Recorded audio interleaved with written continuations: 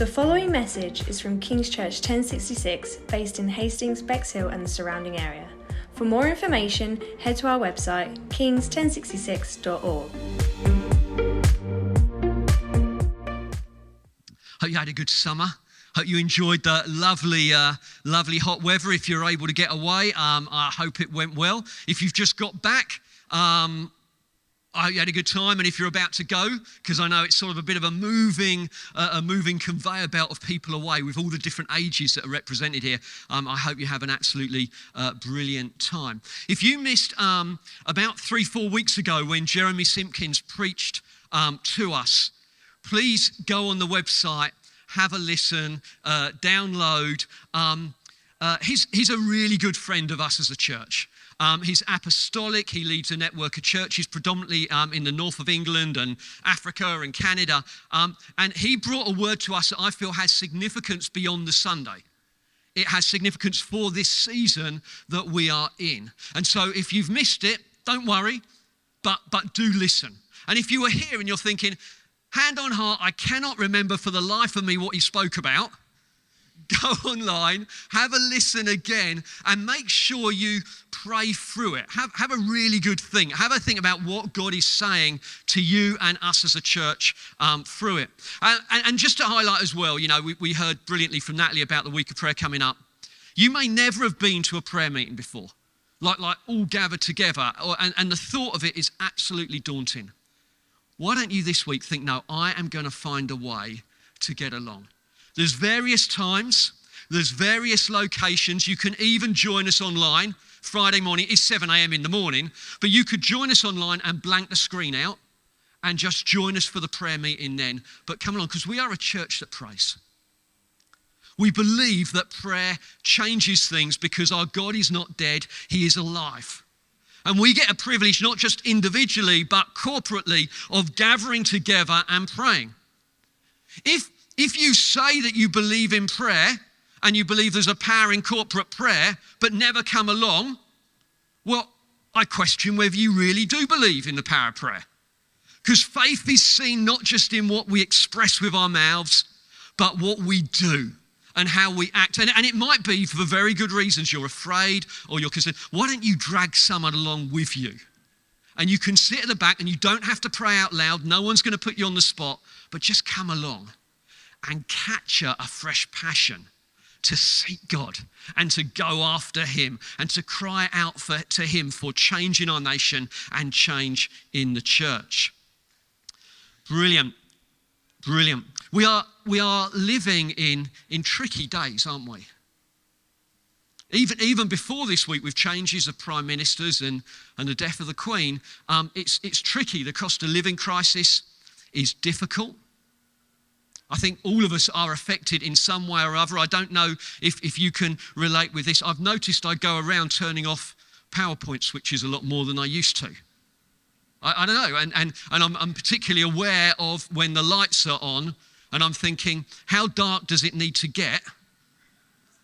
You know, God, can you give me sort of night vision? And I say it sort of slightly tongue-in-cheek, but it is serious, isn't it?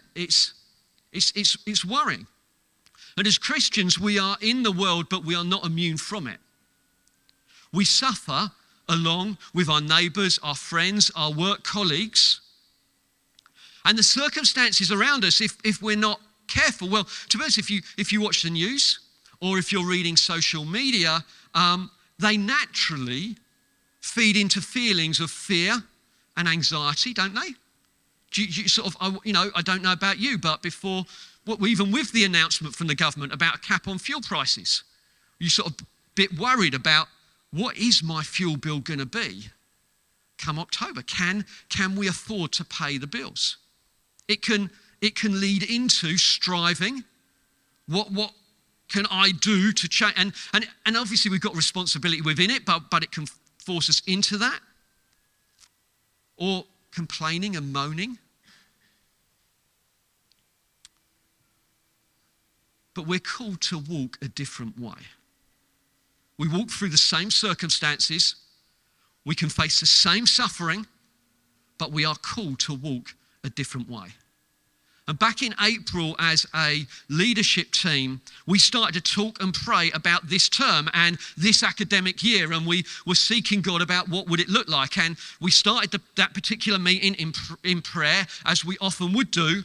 And before we knew it, pretty much the whole hour had gone, and all we'd been doing is praying and prophesying. We sent something of God saying, look, don't just get on and plan, but wait. Hear from me, hear what I want to say to you. And over the coming months, we got this increasing sense that God wanted to speak into this season.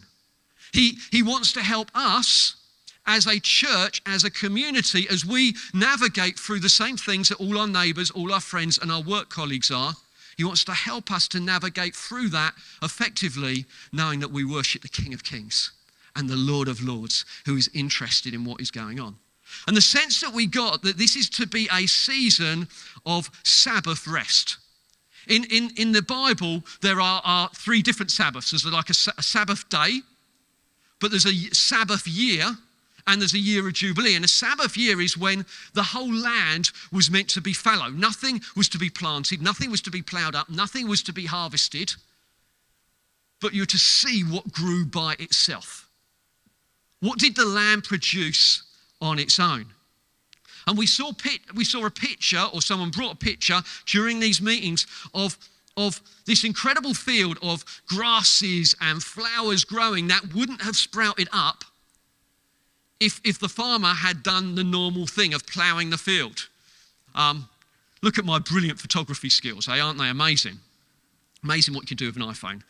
But that sense of what does God want to do, and a sense that God wanted to give us time and space for fresh nutrients to go into our lives to see what God wanted to do among us.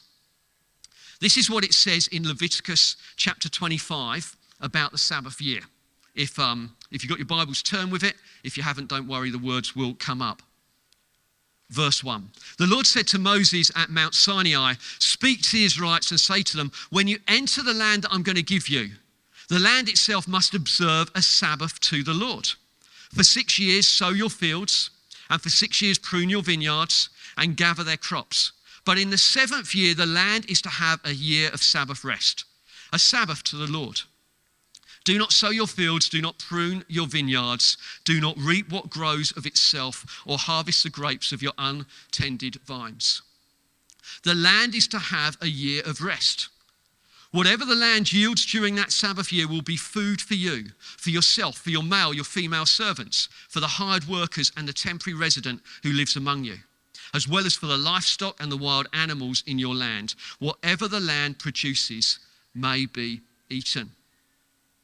I don't know about you, but if I was a farmer all those years ago, can you imagine when it got to that time of year where you're meant to be ploughing the fields, and this is the Sabbath year, and you know that God has instructed you to sit on your hands and do nothing? Can you imagine that? You're there through the months where the land should be broken up. A few weeks later, when you should be out sowing the seed, you're still sat there and you haven't ploughed the land, nor have you sowed the seed. As the months go by, you're going out into your fields and you're looking and you're thinking, oh God, please make something grow. Because this is serious. You know, Sainsbury's wasn't open then. You know, if your fields don't produce anything, you're in real trouble. And so this was a real step of faith for the people of Israel. They were saying, God, you are my provider. You are the one that I trust in this season. And God did it in order to, one, give the land rest so that nutrients would be replenished in the soil. But it was also to give the Israelites rest, that they might connect with God and they might come again before him. But it was also to communicate, do you know what? The Israelites weren't slaves anymore. They used to work 24/7, 365 days a year for the Egyptians. They're not slaves anymore. They are free people. So they don't live to work anymore. So they have a Sabbath rest.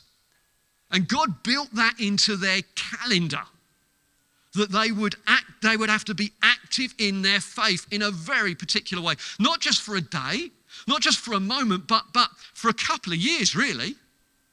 They were reliant on what God would provide through the ground naturally. I don't know about you, but I don't like the idea of that. That makes me feel uncomfortable even thinking about it. But God wanted to do something in their hearts. He wanted to remind them that he was their God and that he would provide for them and that he was totally trustworthy, not just theoretically, not because God said so in the Torah. It wasn't because of that. It was because from practical experience, they could look back and say, do you know what? 3 years ago, we didn't plow the fields. We didn't plant any seed. We didn't harvest any crops. But God provided for me and my family and the servants and the hired workers of my fields. And he provided as well for foreigners in the area too. They came and ate from the fields too. Isn't that amazing? It was a massive step of faith. And I suppose prophetically we are sensing something of that for ourselves as a church in this season. I don't think it's a year, I think it's this term.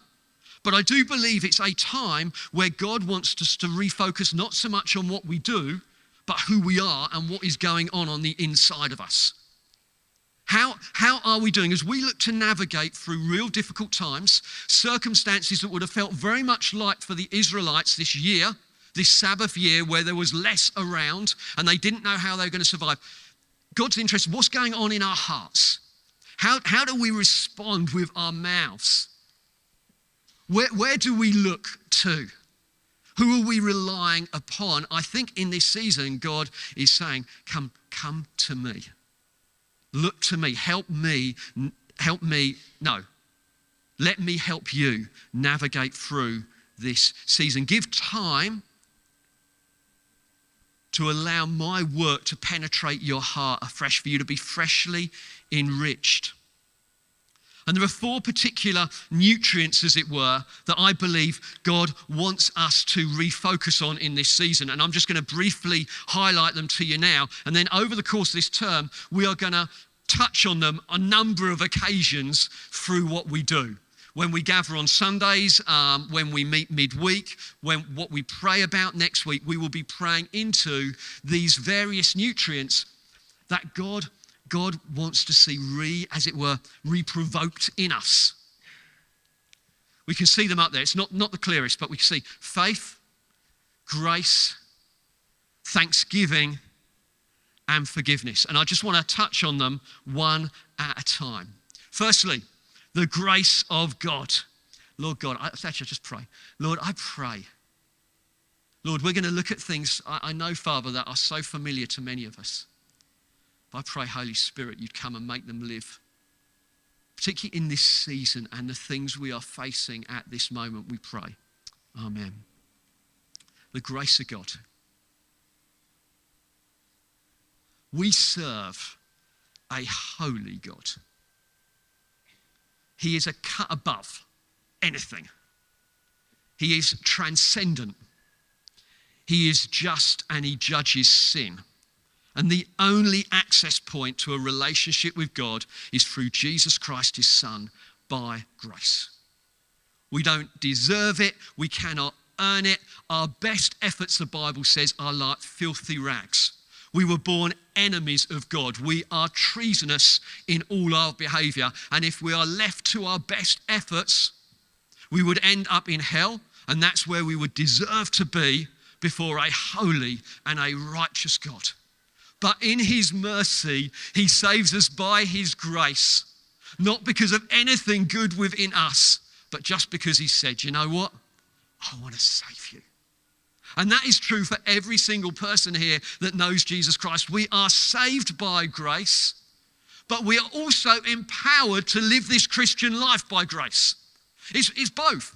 We are saved but empowered for Christian living by the grace of God. It says in the Bible in Ephesians, it says, by grace you have been saved in Ephesians. And then in Romans it says this, how do we reign in life? The abundance of grace and the free gift of righteousness. If you and me are going to navigate through this next season well, we need an abundance of grace at work in our lives. If we're going to do it as God is calling us to, not just going with the flow of social media or the news that we hear, but swimming in a countercultural, godly, kingdom-exalting way, we need to be full of the grace of God. We do. We need grace in how we speak to one another.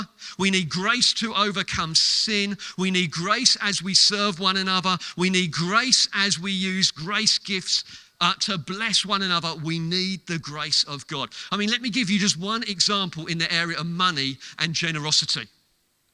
This is what it says in 2 Corinthians 8, verses 1 and 2. And I think certainly when I read these words, it resonated with me in a whole fresh way with what we're going through at the moment. Now, brothers and sisters, we want you to know about the grace that God has given the Macedonian churches. So there is a grace. God, this is not saying that came from themselves. It's saying God did within them. And look at this atrocious equation that we see here. In the midst of severe trial, their overflowing joy and their extreme poverty welled up in being really careful with money. No, in rich generosity. I mean, that's you can't do that naturally. That doesn't naturally flow. When you look at things like severe trial and extreme poverty, what naturally comes up is not rich generosity. It doesn't go that way. But it does with the grace of God.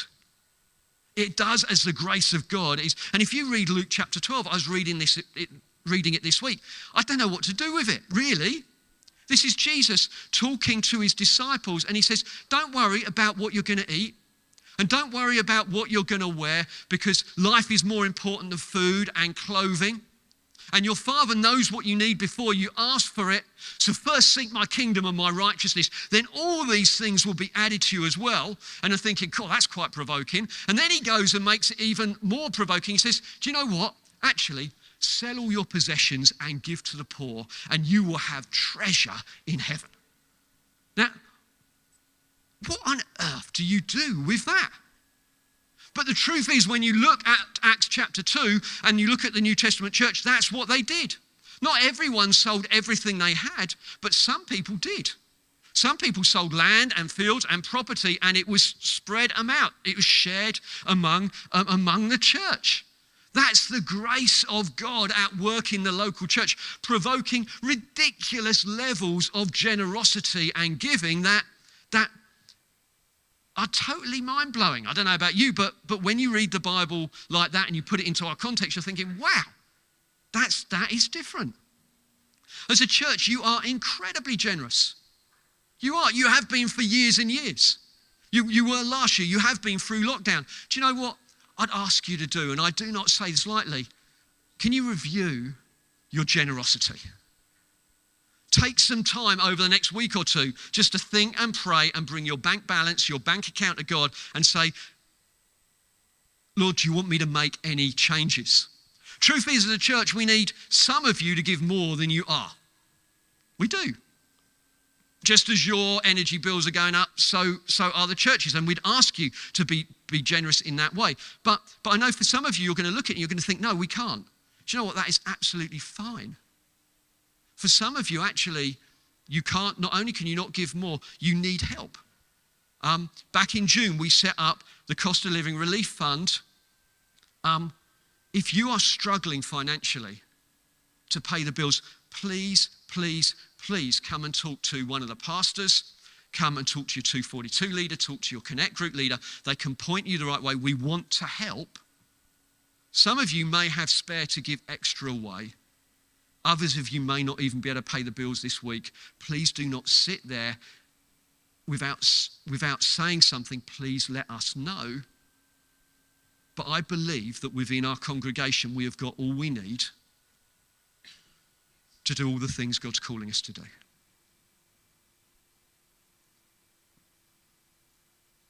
We are called to walk a different way. Are you walking in the grace of God? Secondly, faith. When you read the Gospels, I don't know about you, I feel quite, anyway, it doesn't matter what I feel. Right, when you read the Gospels, Jesus is really interested in people's faith. He is. He commends people for great faith. He challenges them for little faith. And in some places, he even comes across just blatant unbelief. The Roman centurion, the woman with bleeding, the Greek woman who was looking for healing for her child, were all people commended for their great faith. None of them were what you would have called in the middle. None of them were disciples of Jesus. None of them were Israelites in that sense. Well, actually, no, one of them was, but none of them were in the center of what God was doing in many ways, yet they were. God commended them for their great faith. And you may feel you're right on the edge of what's going on right now. Do you know what? You can be a person of great faith.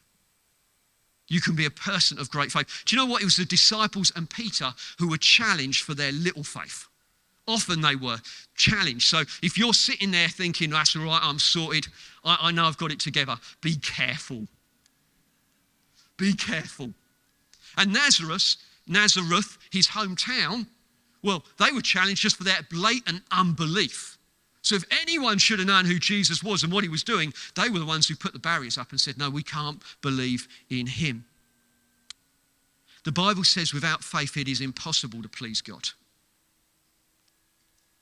That's challenging. It says it in the Bible.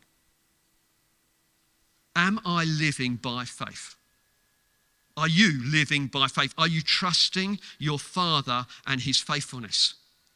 And it is so easy as Christians to go through the motions. The longer you've been a Christian, I think the easier it is to go through the motions of Christian life. You attend the right meetings, you do the right things, but is there an active, living faith grabbing hold of God? Come on, God. Truth is, in these circumstances, there is a greater call on our faith, a greater call on us trusting God than when things are easy. Isn't that true? It's often in times of difficulty and hardship where we really need to know where God is at. We really need to reach out and grab hold of him. When things are easy, we sort of just sail along. But when things are tough, and this is a time, I think, where God wants to strengthen and grow our faith, trusting today into God's hands, not worrying about tomorrow. We need to be those that pursue faith, take responsibility that it will grow in our lives. I cannot make, as a pastor, I cannot make faith grow inside of you. But you can nurture and feed your faith. That is something that you are responsible to do. Whether it's in finance and provision, whether it's for salvation for someone you care about, whether it's personal holiness, whether it's about your job security, whether it's about growing in gifts of the Spirit, active faith unlocks the promises of God, unlocks the work of God in our lives. And faith comes from hearing the word of God. That's what, I don't know about you, but sometimes when I'm singing these songs, my faith grows within me because I'm remembering who God is and what he has promised. That's why morning by morning, not every morning, but most mornings, I will spend time with God. I will spend time in his word and I will spend time in prayer. Why? Not because I have to, but it grows my faith because faith comes from hearing the word of God. And as the Holy Spirit takes the Bible and makes it live to me, I grow in my faith. And frequently, the things God has spoken to me about during the morning, I need during the day. I do. I use them during the day. Let's be aware of the dangers of just trying harder. That's my natural default. When things go wrong, I often don't look to Jesus. I just try a bit harder. I try for longer. I get more wound up. If you see me with a DIY project that isn't going very well, I go through various shades of red, and my family knows to keep further and further away from me.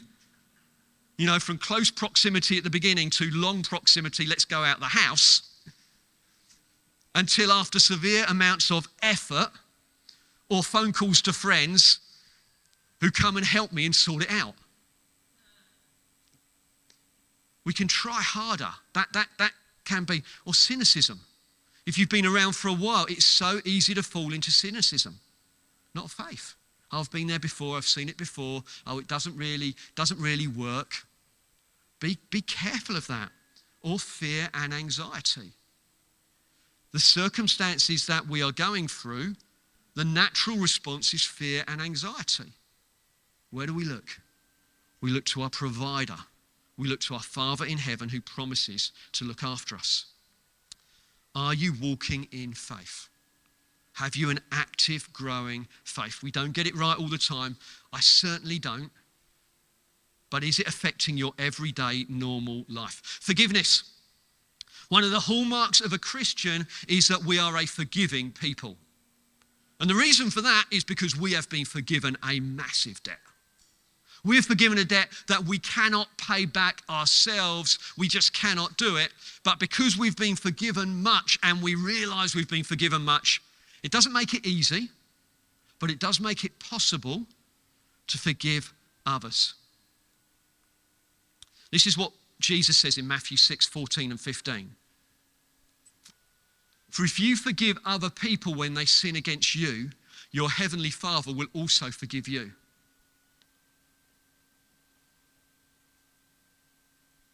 But if you do not forgive others their sin, your Father will not forgive your sins.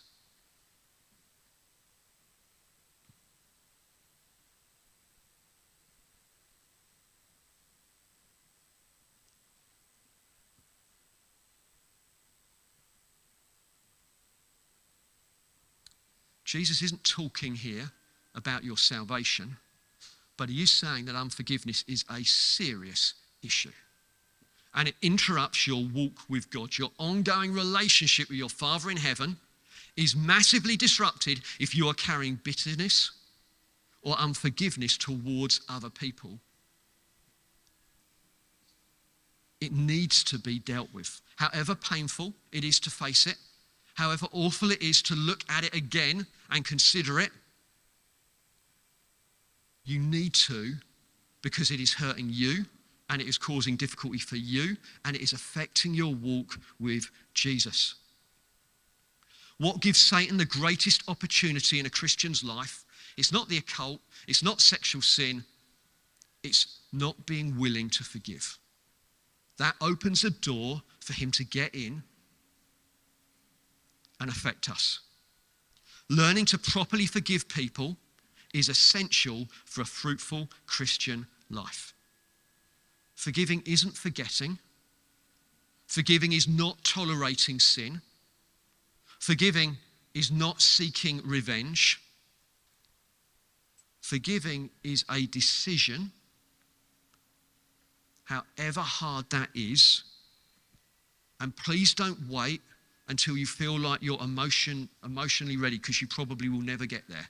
It is a decision in spite of your emotions, and you forgive to stop the pain on the inside of you, to get free from that pain. The only way out of it is in forgiveness. To forgive from the heart, to engage with the pain that that person has caused you, and to let it go. You might think, why on earth, Paul, is this one of the nutrients that is important that we work with through this season? Well, one, because I believe it can interrupt the work of God in your life, and God wants you to do a lot of work. He has a lot for you to do in this season. But secondly, and this is personal experience, when I'm struggling, when I'm under pressure, when I'm unhappy, unforgiveness and bitterness are much more likely to take root. And I think, to be quite honest, we're in a hard season, and that's going to continue. And I think there is more space for unforgiveness to take root in our lives. We need to be radical in dealing with it. Are you going to walk this path of forgiveness? Are you going to forgive from the heart? Or are you going to carry unforgiveness over this coming season? Please don't. Now, I know this is a massive thing, and it will have stirred up among you. Well, the reality is all of us, to some degree, carry unforgiveness. Do you know what I mean? We're always having to deal with it because we live in community together. But for some of you, it really has stirred up some stuff. If it has, please get in contact either with Paul or Sam or your 242 leader, and we would look to help you through and talk through this in more detail. Lastly, Thanksgiving. You may even think, what on earth is Thanksgiving up there for? That's not that important, is it? But Thanksgiving is incredibly powerful. It fights bitterness, moaning, ungratefulness. It keeps our hearts open to God. It provides a seedbed for faith to grow, and it creates a platform that we can rejoice in God. It's like an antiseptic to so many ills of life. If your mouth is full of thanksgiving, it's not full of something else. And we know, don't we, from the Bible, that controlling what we say is a challenge for everyone. So fill your mouth with thanksgiving. It says this in 1 Thessalonians 5, rejoice always, pray continually, give thanks in all circumstances. Give thanks in all circumstances. So we thank God for his goodness, his kindness, his generosity in the everyday, but we also thank him for Jesus and salvation.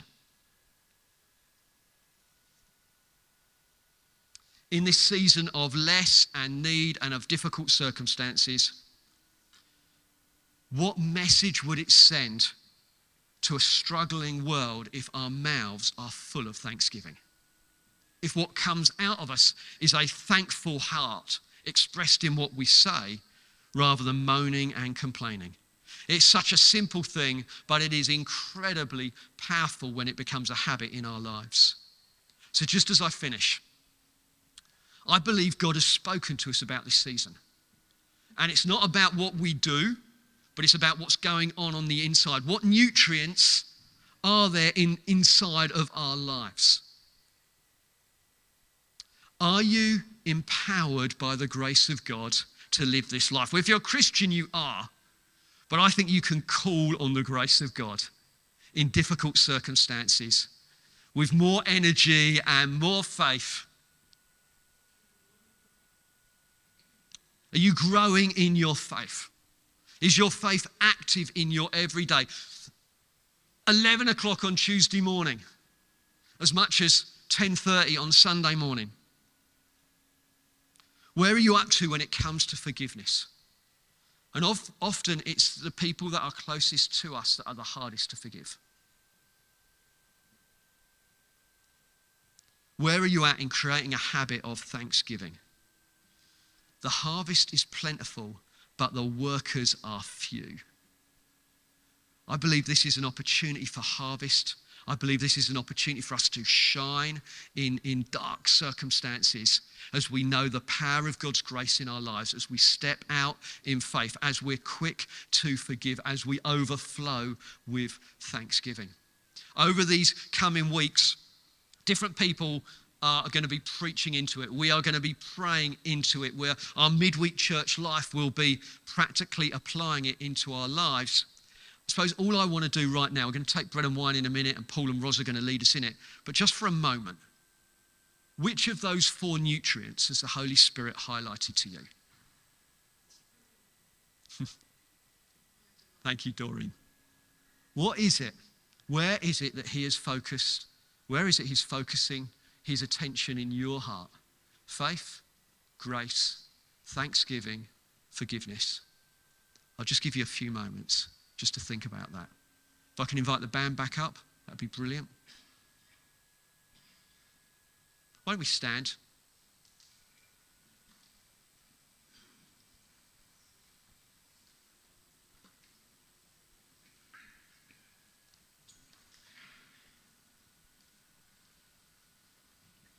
Father, I thank you, Lord God, for your word that brings light to us. It reveals your purposes. It provokes, it stirs. Lord, I pray, Lord God, that your word will soothe wounds, Lord God, that we have picked up over the months and years, whether they're self-inflicted or whether others have done them to us. I pray for your grace to come afresh upon us.